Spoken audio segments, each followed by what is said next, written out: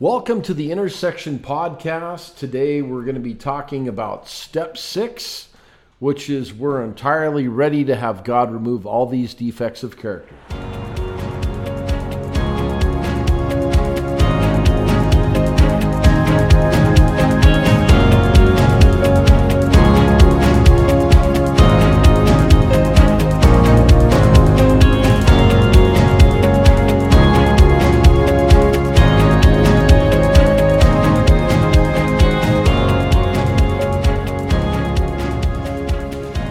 Hello and welcome. Today we're going to be talking about step 6 and differentiating step 6, which is we're entirely ready to have God remove all these defects of character. So in the Life Recovery Program, the overarching law for that is willingness will result in growth. So let's look at addictions, codependency, and trauma in applying step 6. So a successful transformational process for all Christians requires our full cooperation with God.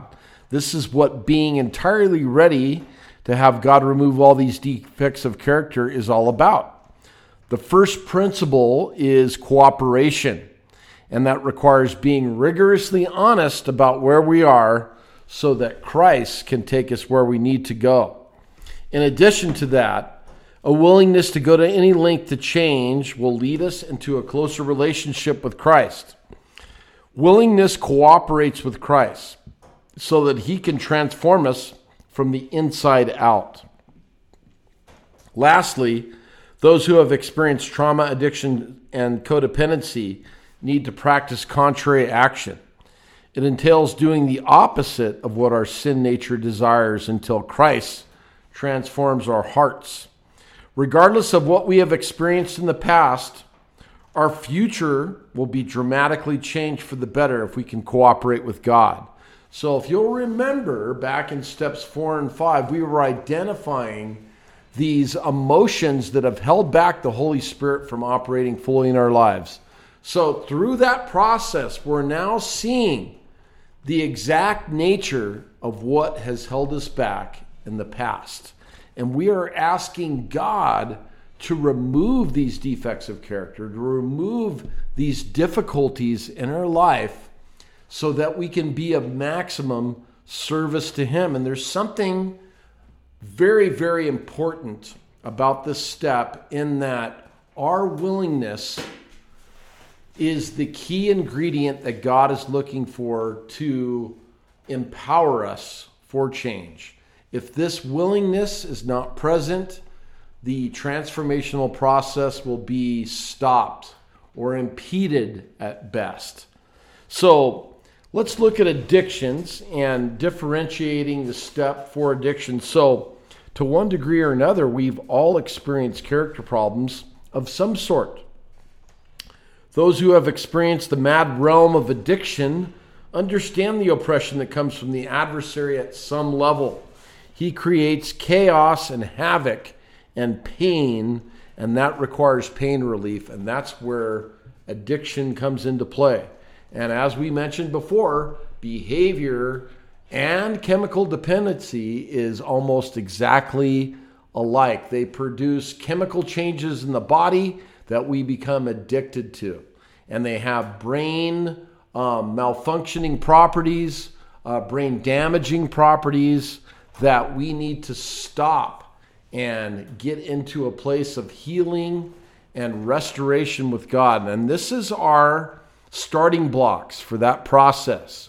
We're ready to go forward and take these things and place them at the foot of the cross. So becoming entirely ready to have God remove these defects of character, we have to get pride out of the way. Pride interferes. It keeps us from asking for help from God. This requires humility. We have to be humble enough to ask God. And that's what becoming ready is all about. It's that humility process that God is producing, that he's shaping, that he's molding in our lives. And addiction creates a complete block of the Holy Spirit. And so by examining these things that have held us back in the past and now becoming ready to ask God to remove them, we're in a place of contrary action where we do the opposite of where our sin nature, what our sin nature tells us to do. So how about codependency? Letting go of our need for control is the root of most of our character problems. And it's very connected with codependency. The fallen state of the world, with all of its tragic circumstances and mishaps, has shaped us into people who have mistrusted God and also our fellow man. Ultimately, we have placed our sense of security above what is right in God's eyes. We have an absolute morality as Christians, not a morally relative one, which is contingent upon whatever society thinks. And in a way, this is very freeing for us because we know the absolute truth, the absolute biblical truth in our life, and it clears out all of this ambiguity in our lives. So with codependency, we have to get to a real question, which is, can we lay down control and trust Christ to take us through these situations and help us to overcome our difficulties? That is the million-dollar question. And so the avoidance of conflict that frequently happens in codependency, or sometimes the drastic appearance of conflict, the opposite, where conflict is dominating a person's life, can also happen depending on personality characteristics. So we're all a little bit different, but we need to replace these false beliefs and this mistrust for God with authenticity. And our compulsive people-pleasing needs to stop as well.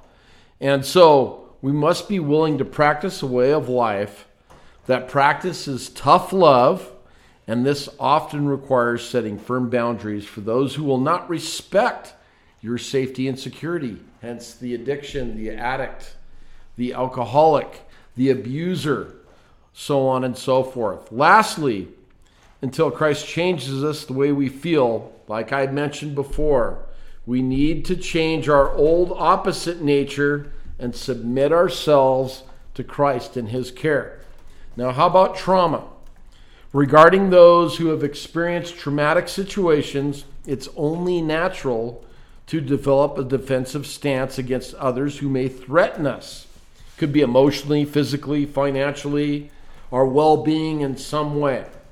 This self-protective endeavor has the potential to progress into contempt for our brothers and sisters in Christ, and it is worthy of our consideration. It creates hypervigilance.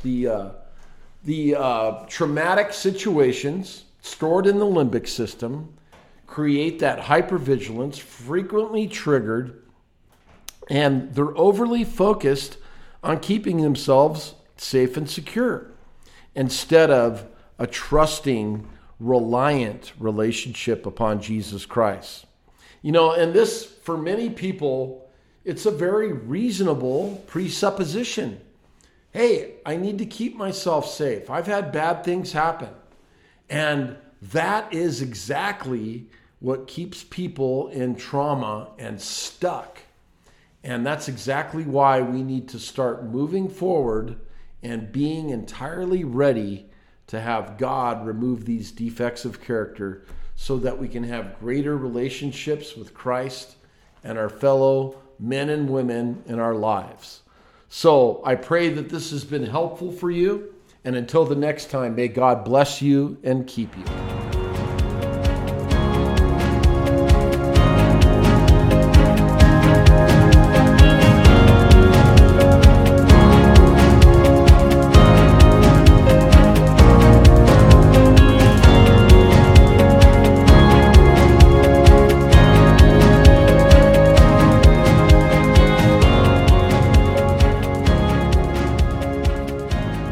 Thank you for joining us on the podcast. Next time we'll be covering step 7. So until then, may God keep you and bless you.